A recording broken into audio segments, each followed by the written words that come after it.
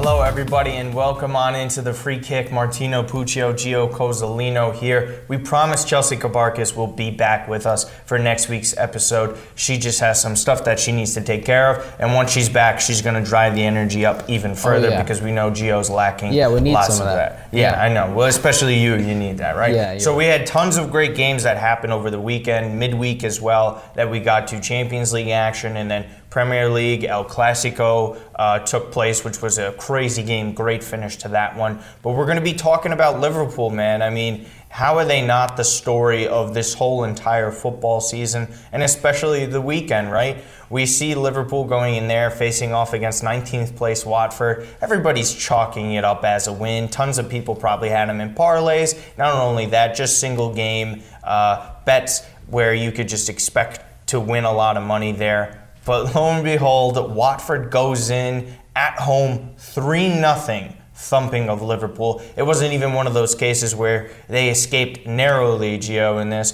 44 games unbeaten in the Premier League. That run has come to an end for Liverpool.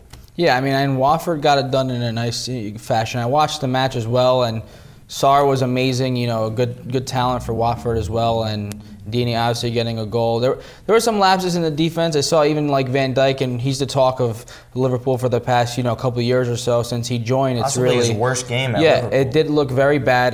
He a couple times on the first 2 goals at least he got caught out, where he was a part of being culpable in the goals that were conceded. So I mean, it was surprising. No one saw this coming. I mean, 3-0, you can never tell me you would think that they would be shut out at least or not make it close, but they just were bashed. And at some point, a streak like that's going to come to an end, and 18 matches in the Premier League this season almost broke Man City's record. They just tied them there. So, it was impressive nonetheless. I think one of the greatest runs we'll see in the future, near future, because it's hard, I think, for any team to really ever repeat that. I don't think the teams below will be struggling in that. There's just so many different factors that play into a season like this that matter, right? I mean, we see Manchester City's injury issues. We see the rise of Leicester City. We got clubs like Spurs, Chelsea, Man United, all kind of struggling, but they're right there in the mix for the Champions League spot. Mm-hmm. But don't get it mixed up. This is all about Liverpool and how dominant they've been. They did lose twice within the past couple of weeks. The Atletico loss and now this loss, but they're still able to win the treble, right? They're still in the mix for all that. They're going to win the Premier League. It's just a matter of when. That'll be in recent weeks. I know some fans were a little upset because they wanted to win the title and clinch it against Everton, because I totally understand you want to do that against one of your main rivals.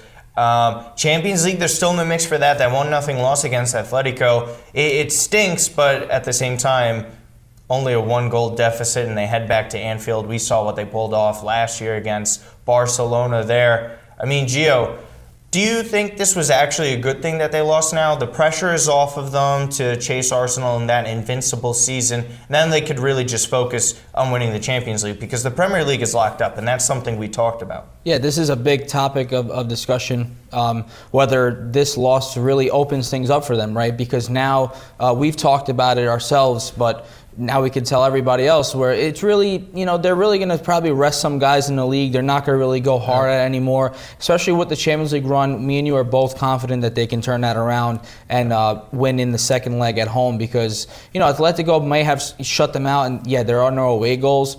But Atletico also doesn't have the attack that they usually had or in the past couple of years. They don't score many goals. So, hey, at Anfield, as long as the defense is on top of their game, Van Dijk goes back to being Van Dijk, not like that last game, there's not going to really any issue. I think all the focus is going to go on repeating the Champions League, right? And even if they're able to repeat winning the Champions League, I mean, that makes up for finals. That makes up for the undefeated, losing the undefeated season. I don't think you really care at that point. I don't think fans care that much about the undefeated season, simply because they haven't won a Premier League title in the modern day era, in the new Premier League, right? All their titles, all 18 of those league titles, came prior to this. So this is the first time they're actually going to be lifting this new trophy. So I don't think they care. I don't think they should care, because they have the best team in Europe, and it's shown. But I want to talk about the Champions League odds, right? Because Manchester City is still far and away the favorites for that, as you could see with the FanDuel Sportsbook here. Plus 240 for Manchester City. Bayern, after a really nice win at Chelsea, plus 340. They lose Lewandowski for a little while. But then there's Liverpool, plus 600. Is that something that you would like to jump on top of again? Because again, if you're feeling very confident in Liverpool being able to pull this off, especially not only the tie against Atletico, there hasn't been a team again in this competition in the Champions League this year that's saying we're the most dominant team. You can't stop us. No matter who we're matched up with or aligned with, we are going to win. There hasn't been that team, and now Liverpool at plus 600. Even if you do like City, plus 240 isn't the greatest odds. But again, if you feel confident in Liverpool, they're not going to be losing many matches throughout the rest of this campaign. Plus 600 is pretty good money. Yeah, plus 600 is a beautiful number that you would want to jump on. I mean, I understand the plus 240 from Man City. I do, because they did. They were favorites prior to that. Oh, absolutely. match, and even winning that match away at the Bernabeu, getting 2 away goals, that's an impressive display, especially because maybe for 65, 70 minutes of it, it was, Real Madrid in control. It seemed like they were at least going to, But they couldn't get that second goal. That's the issue. That was important for them, and they couldn't put one in the net. And then out of nowhere, De Bruyne, right, best midfielder in the world right now. So it came down to midfield. It came down to that. He worked his magic, assist, goal, and then that's all it takes. Football that's how it is, right? The defensive lapses of Real Madrid were just so absolutely ridiculous. Dani Carvajal, that was one of the dumbest and stupidest tackles that you could honestly make at that point. At a certain point, when someone's coming within the box like that and you're a defender, you got to just admit defeat and not go for the foul, because you'd rather have someone send in a cross and hope that your defenders are positioned well, your goalkeeper is positioned well, rather than give away a penalty, right? Because the odds of them scoring a penalty is obviously much higher than them scoring a cross, because at the end of the day, I don't think Thibaut Courtois played his greatest game that day. And he was in a really good stretch, and he even played well in El Clasico as well to rebound from that game. But the positioning from Sergio Ramos on that goal that Gabriel Jesus scored, I mean, as well as the cross was placed, as well as Gabriel Jesus put his head to the ball, that's also poor positioning from Sergio Ramos and Thibaut Courtois. Yeah, I mean, and we've said it multiple times this season. Well, you don't like Courtois at all, so we know we've established. I just don't think he was worth. He's not better than Keylor Navas. He's not worth getting rid of that money. And then there's plenty of keepers out there that I'd rather take over Thibaut Courtois. I do think he's world class on his best day, but for Real Madrid, he's not consistent enough for a guy that you pay all that money for and you give to the boot of one of the 3 best keepers in the world. No, I understand that. And I mean, you mentioned Navas too, who has done it for Real Madrid. It's surprising when he left as well, because he's been pretty good, for PSG as well. So it is something where you kind of think to yourself, why make the move? But listen, it came down to that. The tie is over. I mean, that first leg, you can't take it back. So you got to just, for Real Madrid, to go home and, go away and try to get a result. But about Liverpool, this is about Liverpool. Yeah. Plus 600, I didn't get to say before, but I would jump all over that. I really am confident that they can turn around this tie. 1-0 is nothing. 1-0 is nothing for them. It really is. And I think that they can come back. They have all the attack options that they need to do it. No suspensions. It's really a matter of, will they be on their game that day? If they're off again like they were against Watford, okay, then it's hard seeing them be off in that many games consistently, right? Because it's been all the time there's few teams over the course of history, right? Very, very rarely. I know we see it with Juve in Serie A, we see it with Bayern in the Bundesliga, that sometimes a lead doesn't feel so insurmountable, right? Like when they're down 2-0 in the 75th minute, you still think Liverpool can not only tie that game, that they can win. Well, even in the Watford match, I was waiting. Exactly. No, I was waiting too. It was like in the 75th minute, it's 2-3-0, and you're like, Liverpool's got a chance here. All they need to do is get one. Unfortunately, it didn't happen for them, and I kind of think it's just a blip. It's a little bit of an anomaly. This isn't something that we're going to be coming to expect, because at the end of the day, Atletico is still a very difficult tie. You have to give respect to some of these teams, right? We can't just always strictly talk about how poor Liverpool was playing. I think it matters that teams are stepping up, and they're trying to slowly figure out that there is a chink in Liverpool's armor. So plus 600, we know we like to go history and form. We go back and forth on that, and I think history does matter. I'm not saying it's completely irrelevant, but now going to 3 straight finals, we said this, we discussed this after the AccuScore segment last week. does it matter on how difficult it is to get to three straight finals? Of course it matters, because you have first of all, you have the top competition every year, right?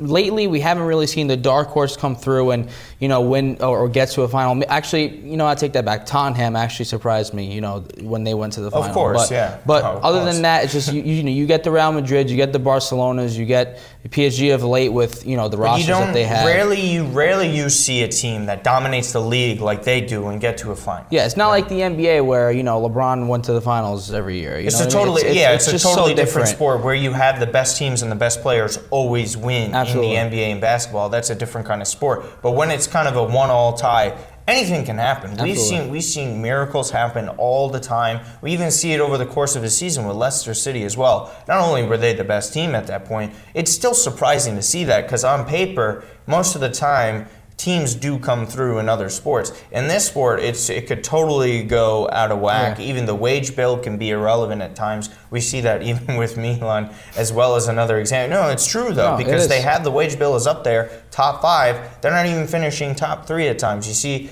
Atalanta, Lazio, they're not spending all this types of money. Mm-hmm. It's a scouting department and guys that are universally kind of accepted as some of the best on paper. That doesn't always turn out. Right, it doesn't. I mean, it takes a lot. It takes the will of the players and whatnot also to get things done. But I just want to ask you really quickly, Sure. Where do you think this run ranks all time? And we were talking about, do you think it matters to them that that they lost the undefeated season, or that they could reach 100 points? I think it matters to an extent, but I think they would be more upset if they were eliminated from certain competitions. The fact that they're still in play to win the treble, it's easier to swallow. But for me, it's up there. It can't be Arsenal's, because Arsenal did it throughout the season. I think it can be just as good, if not better, than Manchester City from last season. But we're going to have to try and slowly figure that out. Yeah. I mean, seriously now, that this is amazing considering where Liverpool were in recent years and now going to win their first Premier League title in decades. This is massive. This was one of the greatest runs that you ever see. If you couldn't appreciate it during the time, then you'll never be able to appreciate that. But when we come back, we're going to be talking with our friends from AccuScore to break down a few more matchups.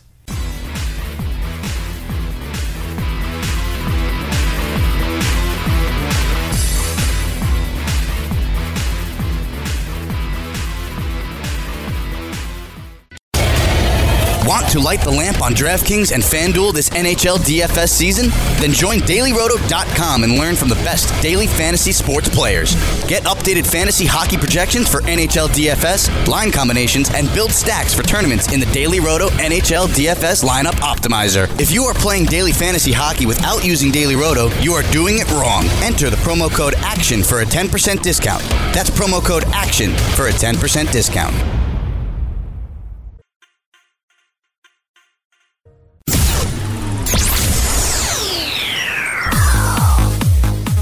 Hello, everybody, and welcome back to The Free Kick. We're with our friends from AccuScore this segment. We've had a bunch of games that we have to get to, but we got the 2 matchups that we would like to discuss on this one. Liverpool versus Bournemouth. We know Liverpool had that shocking loss against Watford. Do Liverpool rebound and win this one? Every team needs to lose eventually, and Liverpool's time was up now, so that's about it. Watford was a better team. They used their chances better than Liverpool did. Liverpool has had some issues lately in creating chances and breaking down defenses that they were so good previously, so that's something that Jurgen Klopp will have to take a look at, but I believe that they are still the best team in the league, and this was just a fluke on the way to their championship. So it's probably just a good thing. It's a wake-up call. Put their feet back to the ground, keep working, keep winning the games that they need to in order to win the Premier League, and then probably try to renew their Champions League title hunt as well.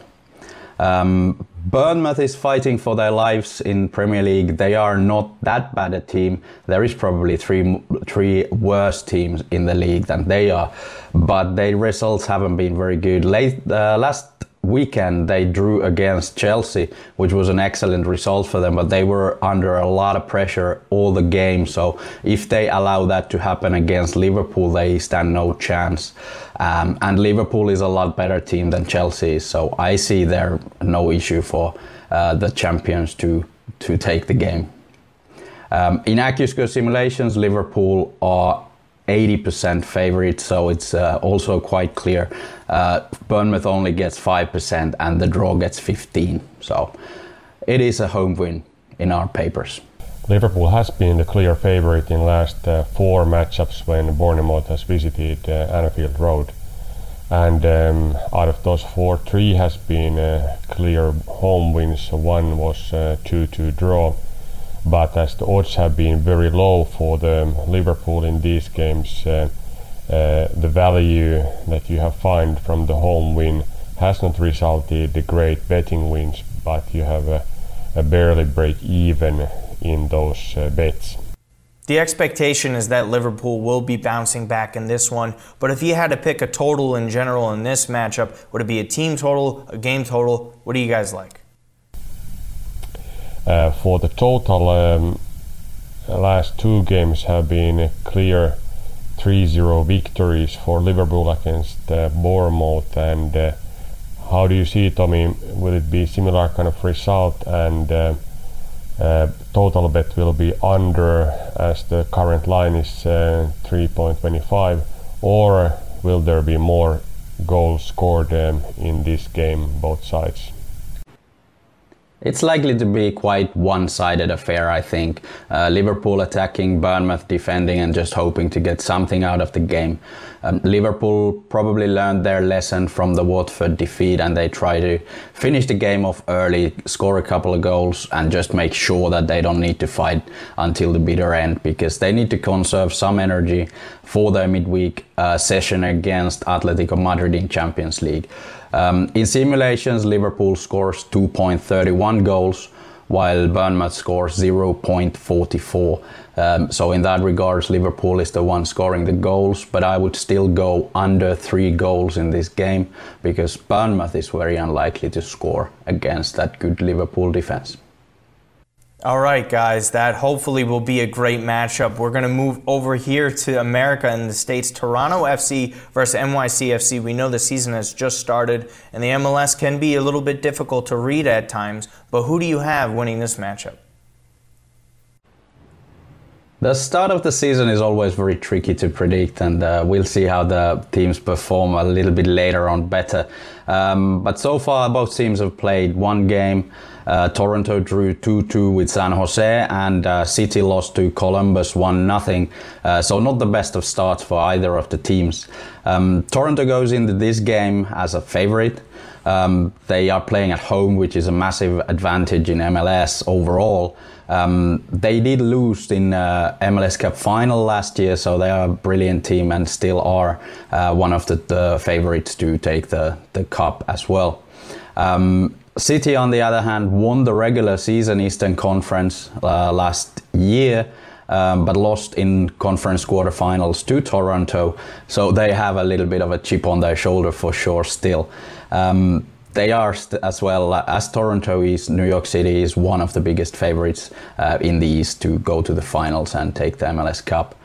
In AccuScore simulations, Toronto is 44% likely to win, City wins 32%, and the draw gets 24%.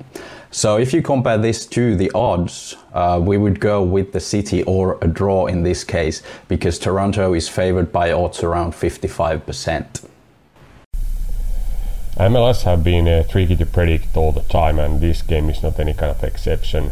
In the past, we have predicted away or draws to have some values, but it has been home wins and draws in those games without any good results in betting.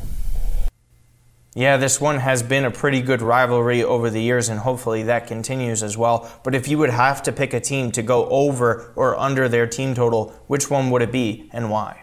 But how do you see totals, Tommy, as all the previous matchups when City has visited Toronto have been under? Is there value to bet individual team overs in this matchup, or shall we continue to bet unders as a game total?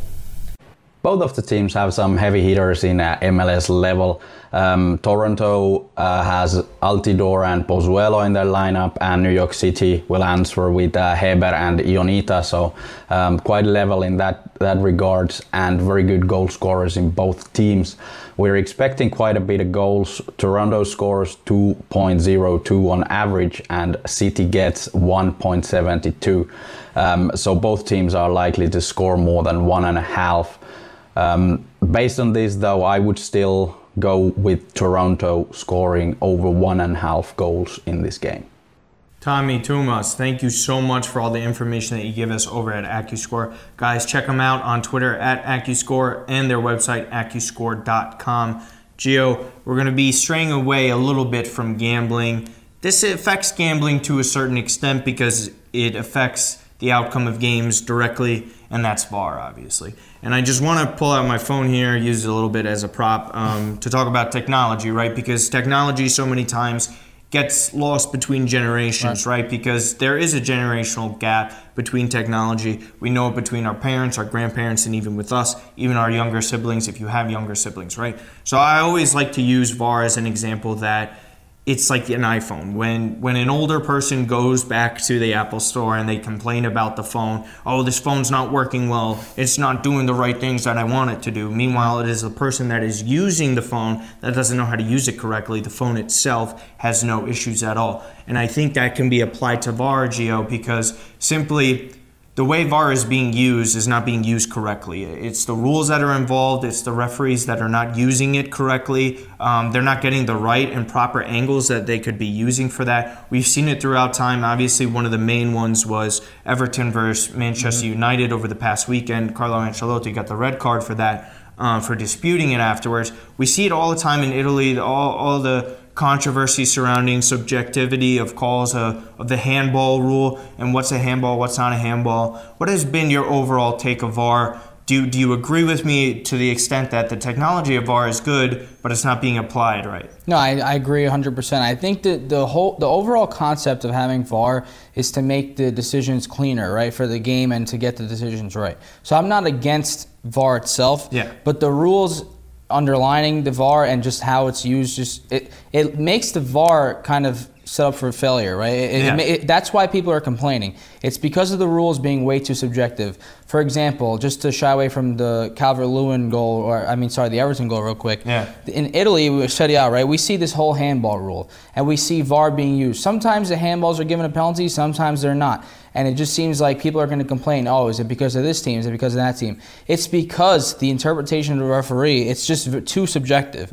You know, one referee will say, no, So give him a breakdown of what exactly the rule change has been in Italy. So basically, I think the easiest way to explain it is anytime the ball touches your arm, it's a handball. Which is absolutely ridiculous because if you're a stiff like this and you have your arms up against your body, what else can you do? Like you can't chop off your arms and prevent the ball from hitting your arms. If you're in a straight position like this and your arms are against your body and the ball hits your arm, they're calling that a handball. In turn, that has nothing to do with VAR. That has to do with a rule being completely stupid. Yeah, and even let's say you're going up for a corner, right? You're jumping up, and you can't jump with your. It's hard to really jump with your hands behind your back or like this. You can do it, but I'm just saying when you're trying to get momentum, let's say for a clearance, or even the Davide Calabria one when his back is facing. Even if the ball isn't hitting you in the direction of the goal, it's just at this point in the league, it's all right. We're going to VAR. It's usually a penalty, you know, and that's a problem.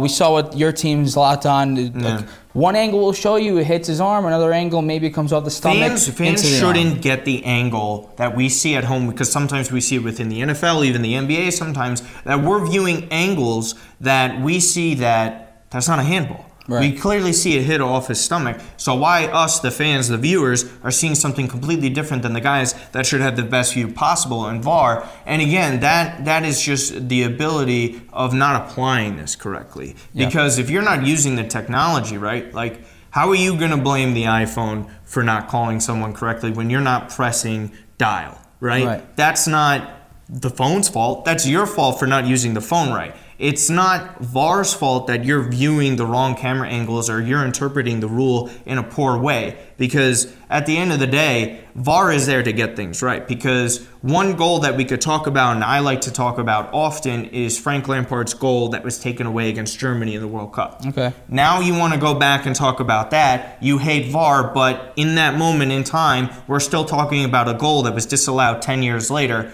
We can get rid of that conversation if we get the goal right by using VAR. Yeah, I mean, I just feel like it just really comes down to, we see other sports, right, wanting to nail the rules right so that when video replays are concerning that, you get it right. And that's what I think it is. You have to find something that's really objective. So VAR, people using the VARs or refs using the VARs in the room back there, looking at the replay, know what they're doing. And I think that's really what's the underlying cause. Will VAR be a success at the end of the day, yes or no? I think it's needed to police the game, but a lot of people will say no. All right, but when we come back, we're going to be talking about some more top Premier League matchups.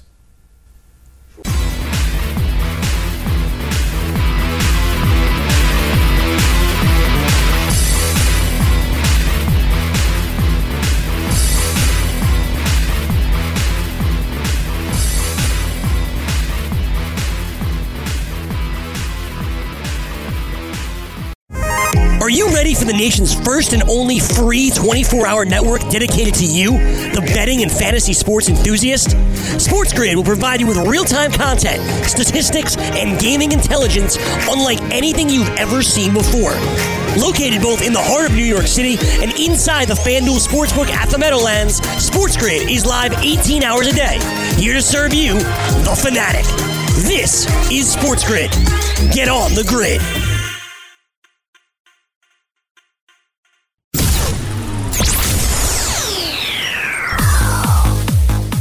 VAR has obviously been a major controversy throughout the sport. There's no disputing that. And then once again, that took place, as we just discussed, with Everton and Manchester United over the weekend.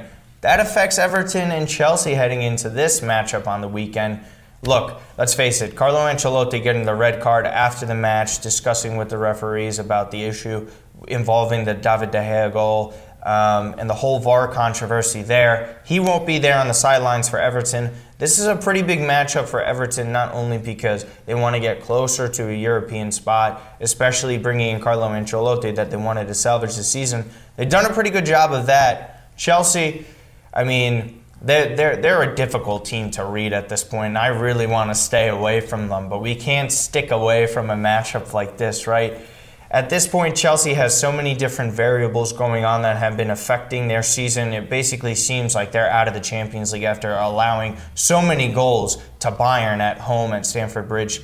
Gio, what is going on with Chelsea? Do you like betting on them? Do you even want to consider it? No, I mean, it's hard to really consider even betting on them for a draw or anything like that, like goals. You just can't tell where it's going to go. And, I think a really big part of that is the injuries. They have suffered a lot. I mean, and that's kind of a common thing for a lot of teams this season, right? Man United has gone through a lot of injuries. Man City, and Arsenal just hasn't played well. That doesn't mean it doesn't matter on injuries. But no, listen, I mean, Chelsea's really banged up. Jorginho's going to be suspended for this matchup.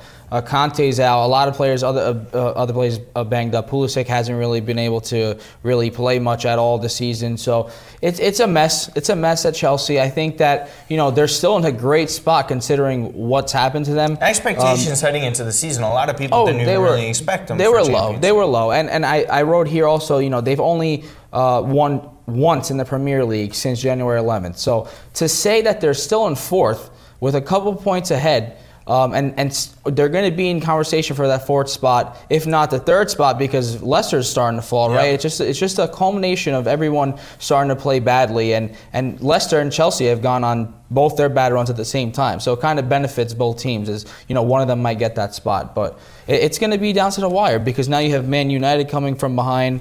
Everton's an outside shot because they're 8 points away. You never know. I mean, it's just 8 weird. Points isn't completely insurmountable. 10 games. There's 30 points out there for teams to get. So you don't really know where it's going to go. But I'd stay away from Chelsea. I'm just too scared. You don't know which Abraham's going to step up if he even comes back because he's been injured as well. You don't know if you have to play Giroud out there. Olivier Giroud. He's not a bad player, but in terms of goal scoring that they need desperately, he's not the guy that you want to turn to. For me, this is this is something that we talked about in earlier shows earlier this year, that Chelsea still haven't beaten Everton since Antonio Conte was there, right? And I believe that was from August of 2018. So you have to go all the way back once again. And we were talking about in the last time that this happened that we thought Chelsea would finally break that and win that game.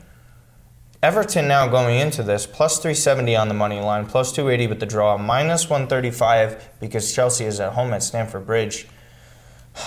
Do you like taking Everton in this? I mean, plus 370, they've shown a tendency to play well against Chelsea, but no Ancelotti on the sideline. I think that is absolutely a big deal when you can have one of the greatest managers of his era.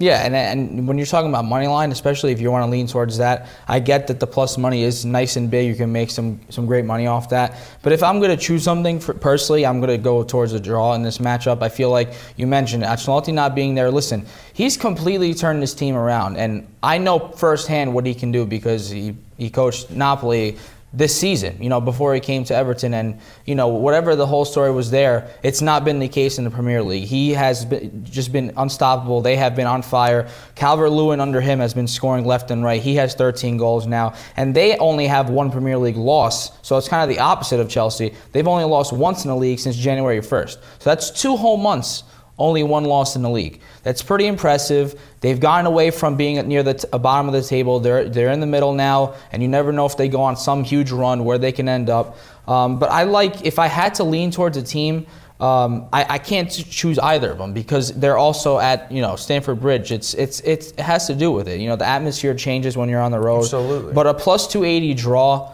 I love that as well. And I think you're going to get goals in this matchup, to be honest with you. I think it'll be maybe a sloppy game. I think you'll get an over 2.5, so you can hit 3 goals. Chelsea could have gotten more than the 3 goals that were scored on them in that Bayern matchup. I mean, that was really poor defense. And we say it, too, all the time with Chelsea. I don't love that. I don't love their goalkeeper in Kepa. And they have a mess at goalkeeper because they've been playing Caballero instead of Kepa. Yeah, they started Willy Caballero in that last time. 3 or 4 games. He's older than Petr Cech right now.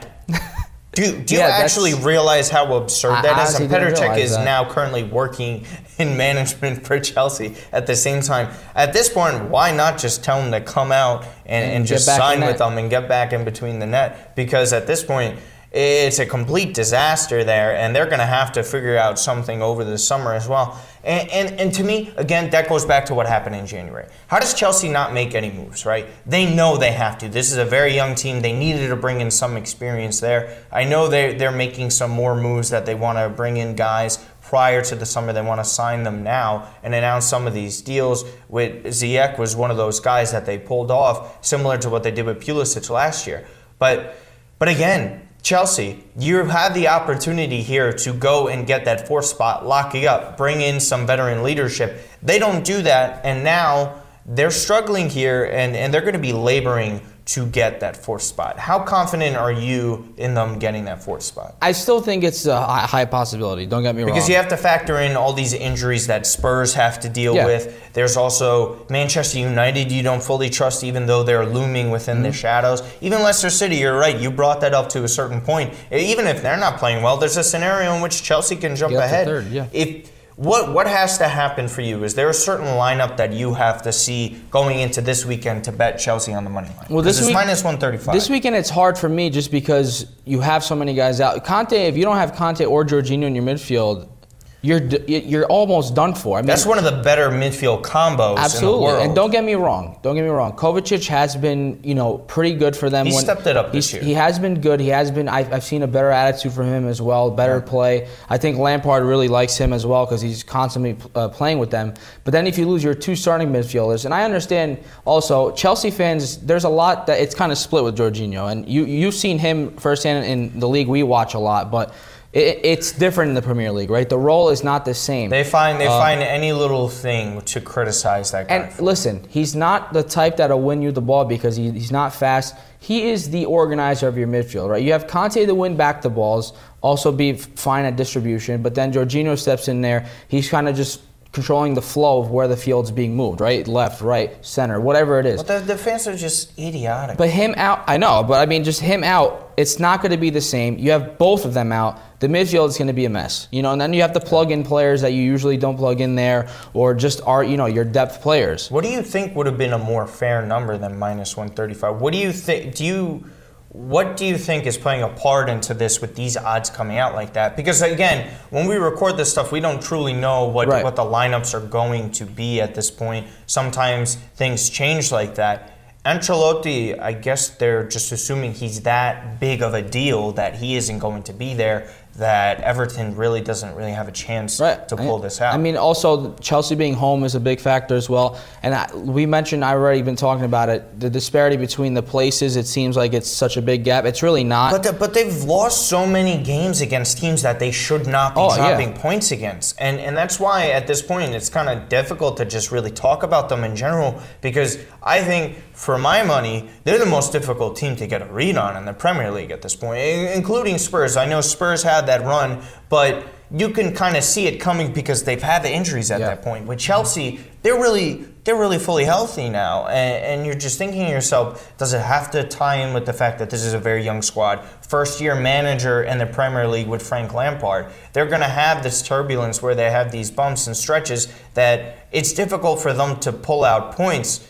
I think this is definitely one of those matches that they have a difficulty doing that. Yeah, I 100% agree with that. And if you look at Everton too, they've been getting, if they don't get wins, they've been getting draws against decent teams. They've been getting the results that they are looking to get. I think finally they have a striker they can rely on, because we also know that Keane going from Juventus to Everton, we thought he would have such a much bigger impact, and they didn't really get that impact. So early in the season, they weren't even playing him whatsoever. Yeah, they weren't getting him any minutes. Whoever was there before Ancelotti really wasn't using him, and using him the wrong way. And now he's not even playing or just not producing as much. But now you have Calvert-Lewin stepping up, right? And we're used to Sigurdsson doing a lot more, and he hasn't been having a great season. Digne also was out with injury, so I'm impressed that they've even come this far. Honestly, I'm honestly impressed that they've gotten these results. Like I mentioned, 1 loss in 2 months is pretty damn good. And from where they were worried about relegation. Yeah, and they almost beat Man United. They should have. They're going to be confident going into this matchup. I see no reason why they should even be plus 370. I can be fine with Chelsea being minus 135, but Everton maybe a plus 200. Not considering how well they usually play against and Chelsea. The form counts. Sure. You have to think about so that. You said you envision a lot of goals there, and so I want to bring up, because FanDuel Sportsbook, this is one of the best things about the sportsbook, is that you can bet different types of totals, right? Mm-hmm. You could go over under 2.5 goals, over under 3.5. So you like a lot of goals. 4 goals isn't completely out of the question when we're talking about this. Over 3.5 goals is at plus 196. Is that something, to me, I definitely could see that happening. The under there, under 3.5, minus 245. I know we like to always keep the barometer around 2.5 goals, but since you like a lot of goals to come in this matchup, there isn't particularly a lot of great goal scorers in this. And I know you're kind of basing it off of the lack of midfield. There's going to be more opportunities because it's not going to be as defensive as a matchup. These two teams don't have great back 4 defensive lines, the goalkeeper issues which we highlighted. Would you be inclined to do over 3.5? There's absolutely a scenario where you can get that. Me playing it safe, I'd rather say 2.5, but there is a scenario where you get this. You mentioned it too. Would you just wait for the lineups? I would wait for the lineups. You want to see who they're playing, and also Everton, how they line up away on the road, if they're going to line up maybe a little bit more defensively, trying to hold the midfield. I don't see that happening. I think it's going to be a loose cannon. They're really just going to go for it. I think you'll see a lot of chances back and forth. Yeah, even the over 2.5, minus 130, that feels a lot more safe, because you can see a scenario where it's 2-1. But even the over 3.5, we're saying if this plays to a draw, could you see 2-2 draw real quick? Of course. Why not? I mean, there's no reason not to, because like I said, Everton has an informed record. Okay, so Kepa or Willy Caballero starts in net. Who are you more confident in? If it's Caballero, do you think less goals? Really quick? No, I think they should play Kepa, but I think that either one they're going to concede. I mean, none of them has played well. Expect lots of goals in this, but when we come back, we're going to be talking other top matchups. Want to be the next daily fantasy millionaire? Dunk on your NBA DFS competition with DailyRoto.com and dominate on FanDuel and DraftKings this season. Compete with the pros with DailyRoto.com, Optimizer, and the most accurate projections in NBA DFS, plus lineup alerts, breaking news, late swap support, and much more. Save 10% on winning NBA DFS advice with promo code DUNK. Visit DailyRoto.com/dunk to learn more.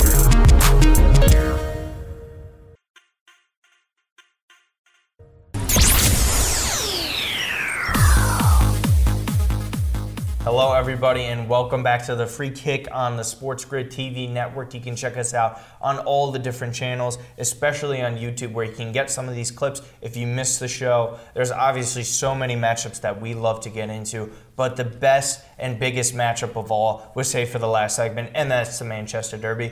Manchester City and Manchester United have had some of the more entertaining games this season, whether it's the FA Cup, Carabao Cup, I mean, you name it, all the competitions, including the Premier League. We're back to the Premier League now. Manchester United has beaten Manchester City twice this season, and that is something that we have not seen. We've gotten that wrong. We will admit that when we get stuff wrong on this show. It's very hard to find that in other places, especially people who don't like to admit they're wrong on certain topics. I have no shame. I have no humility. We've been spot off on a couple of these things. Look at this. I mean, Manchester United heading into this now. They're at Old Trafford, plus 460 on the money line, plus 340 draw. Man City, minus 180 on the road going in there. We know they've been playing some really great football as of late. They're getting players back from injuries. They had that great result against Real Madrid over the weekend. Gio, do you like the lines that are coming out here, Manchester City being favored like they are? I mean, I don't see why they aren't. You know, I agree with that. At minus 180, I would have liked maybe just because they are away, you know, just to give us some more, maybe. But Manchester United has played well. No, they have. Them. They have played well against them, and even just in general lately, the Bruno Fernandes signing has really changed this team. I think they Good finally for him, have them because there's tons of pressure when they bring in big money players like we've seen Harry Maguire, we've seen Aaron Wan-Bissaka. They don't necessarily live up to the hype in the amount of money that Manchester United spent on them. Bruno Fernandes, immediate. Well, he impact. looks like just the personality that he has on the field. It looks like he's excited to go out there under pressure, and he doesn't really care what happens because he's going to go play out his game. I mean, he's played 4 games. Assists, whether it's assists or goals, he's getting it done. He's creating chance for them. I'm honestly very impressed by him as well, because you also have the thing where you come into a midfield and you're also trying to say, hey, what was the last really big midfielder we signed? It's Pogba, and there's that name's always floating around. That's such a whole segment within itself. Oh, absolutely, and that's always a name that floats out around with the likes of going back to Juve, the Real Madrid. So a lot of pressure, especially with the price tag for him to come in. I'm very impressed with what he's done. So even in this game, I think they're going to gravitate around him. It's going to come from him where they can create the chances. Martial's done a pretty good job without Rashford there to partner with him. They have scored goals. Which is the craziest part on how much better they're playing without Marcus Rashford, because everyone is sitting there thinking Marcus Rashford was the whole reason that Manchester United even had a pulse this season. Then all of a sudden you're sitting there thinking to yourself, okay, then where was this with Marcus Rashford? Were they depending too much on him? Because at a certain point in time, when you just run everything through one player, you can become dependent on him, sort of like Barcelona with Messi, even at times with Juve, you see with Cristiano Ronaldo, that players are so great that you kind of just like, okay, let's not worry about our other flaws here. We could just depend on him. He can go get the goal and carry us. Now it kind of seems like Manchester United is playing a little bit more as a team. But we go back again to the betting stuff in this. Manchester United has played so well against them. Plus 460 feels very, very high for them at Old Trafford. No, it really does. And I think even if you look at the Everton game, I know the whole VAR situation was there. We've touched on this. But if De Gea never makes that mistake, they could have come out there with a tight victory. You never know. That's a hindsight talk, right? Of course. You can never really go back. But still, it's the fact that they were playing like that, and if it comes down to VAR is out of their hands. Right. What they can control is how well they play, and they played well. Yeah, and they've been getting some results lately as well. I mean, I do still like unfortunately for Man United fans, I really still do like Man City. I think they finally gained some momentum. Listen, I mean, there's no point in worrying about the league because they're not going to win the league. Do you think they're playing with house money since the ban coming down from UEFA that, like, this doesn't matter if we're going to be guilty and go forward with no Champions League? Let's put all of our chips at the center of the table and go for this thing. And we've seen it in other tournaments too, right? They just won a title over the weekend, right? And so they also went into the Bernabeu. The trophy's smaller than this laptop, by the way. Yeah, well, I think it's just one of those made-up trophies. It's you know when they have those stupid bowl games in college football where they're just constantly making it up, like Doritos spicy chili nacho cheese bowl. It's just like the fifth cup, and that's the Carabao Cup, or even the how about this? Or like to rip Roma, that trophy that they won over the summer, I think it was. It just looked like it was a tree that you plant in your backyard. I mean, let's face it, Roma's only got 2 league titles over the course of their history. You have to take a dig at them. Well, no, they do deserve shots. A team that talks as big as that haven't won a trophy in over a decade, they deserve it. I digress. We continue going. No, I was just saying, I think you're right when it comes to talking about the ban. Listen, I don't think the players necessarily themselves have a point to prove because it's not like it's not like it was a cheating scandal. You know what I mean? Well, this goes back to 2012 and 2016, where the violations, a good amount of the core of these players came a little bit after that. Right. And so I don't think that it's necessarily on them to say, hey, we have to go out there and prove to people.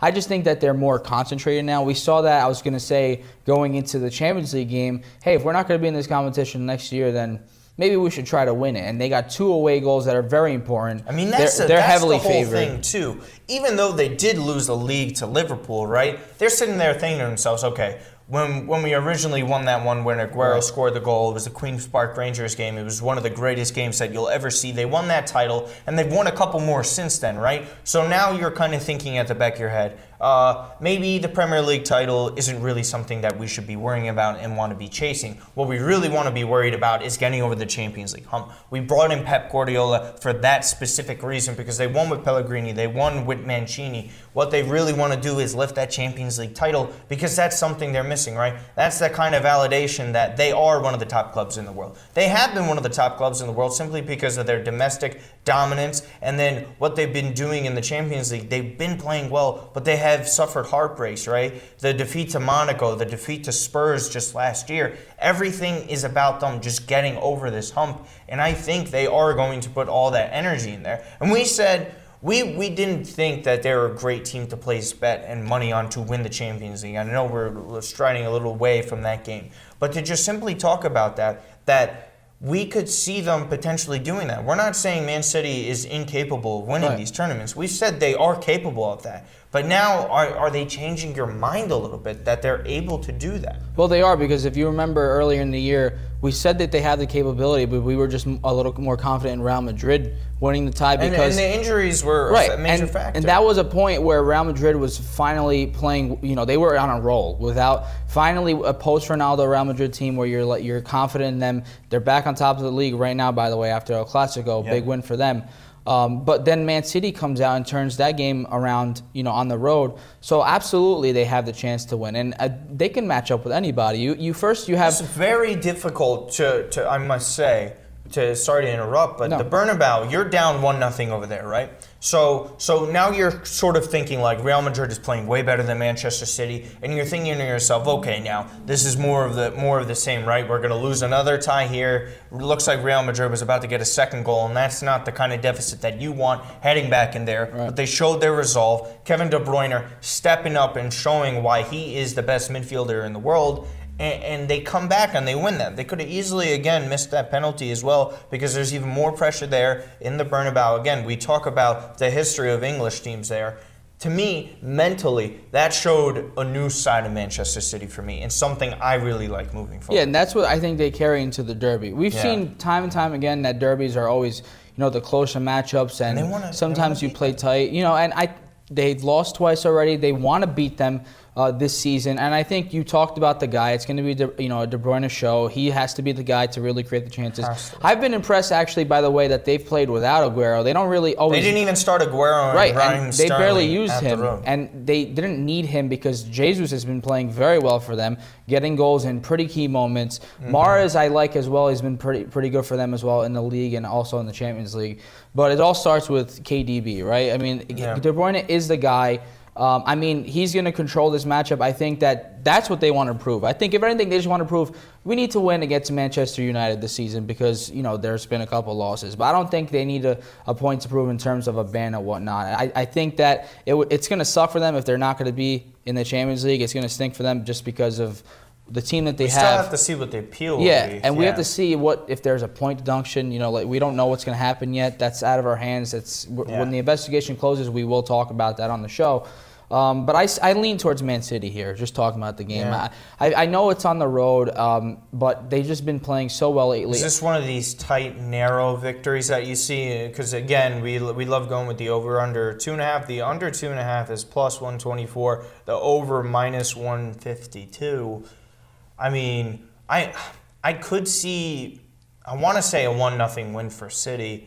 But if I see it sticking under, then I would see a draw coming into play here, which I'm not that sure is going to happen. I think we're going to see a winner in this, simply because I do think Manchester City wants to prove that they can beat Manchester United. Because can you imagine, not even beating Manchester United once, considering the talent and wage gap between these two teams? I mean, that's a massive win and moral victory for Manchester United. That's bragging rights. Bragging rights do matter. Whether or not Manchester United is close to being as good of a team as Manchester City is, we know for a fact in city rivalries and derbies, that matters. No, I mean, in derby, especially when you talk about direct rival, that it's basically your neighbor. It's just right to you. Hey, you're either to my left or to my right. This is what you talk about. And I still think it's going to be close, like you said.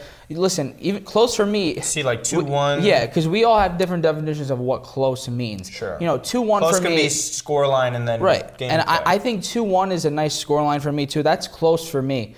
Because I don't see a 5-0 win, right? I don't see a shellacking from one of these teams. I see it being pretty close.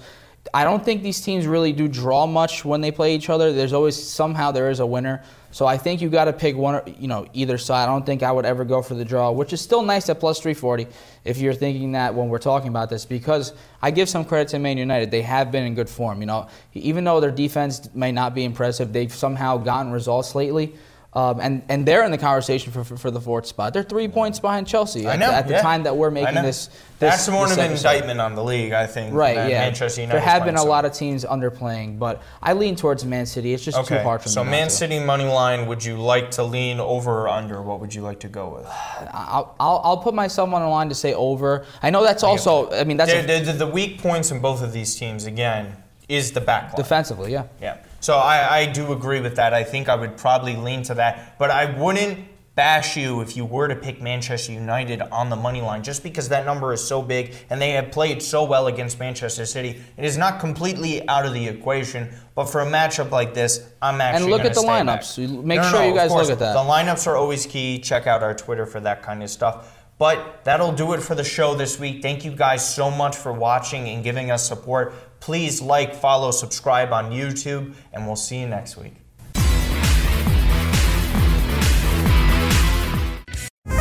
Are you ready for the nation's first and only free 24-hour network dedicated to you, the betting and fantasy sports enthusiast?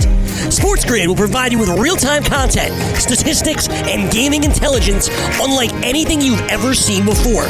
Located both in the heart of New York City and inside the FanDuel Sportsbook at the Meadowlands, SportsGrid is live 18 hours a day, here to serve you, the fanatic.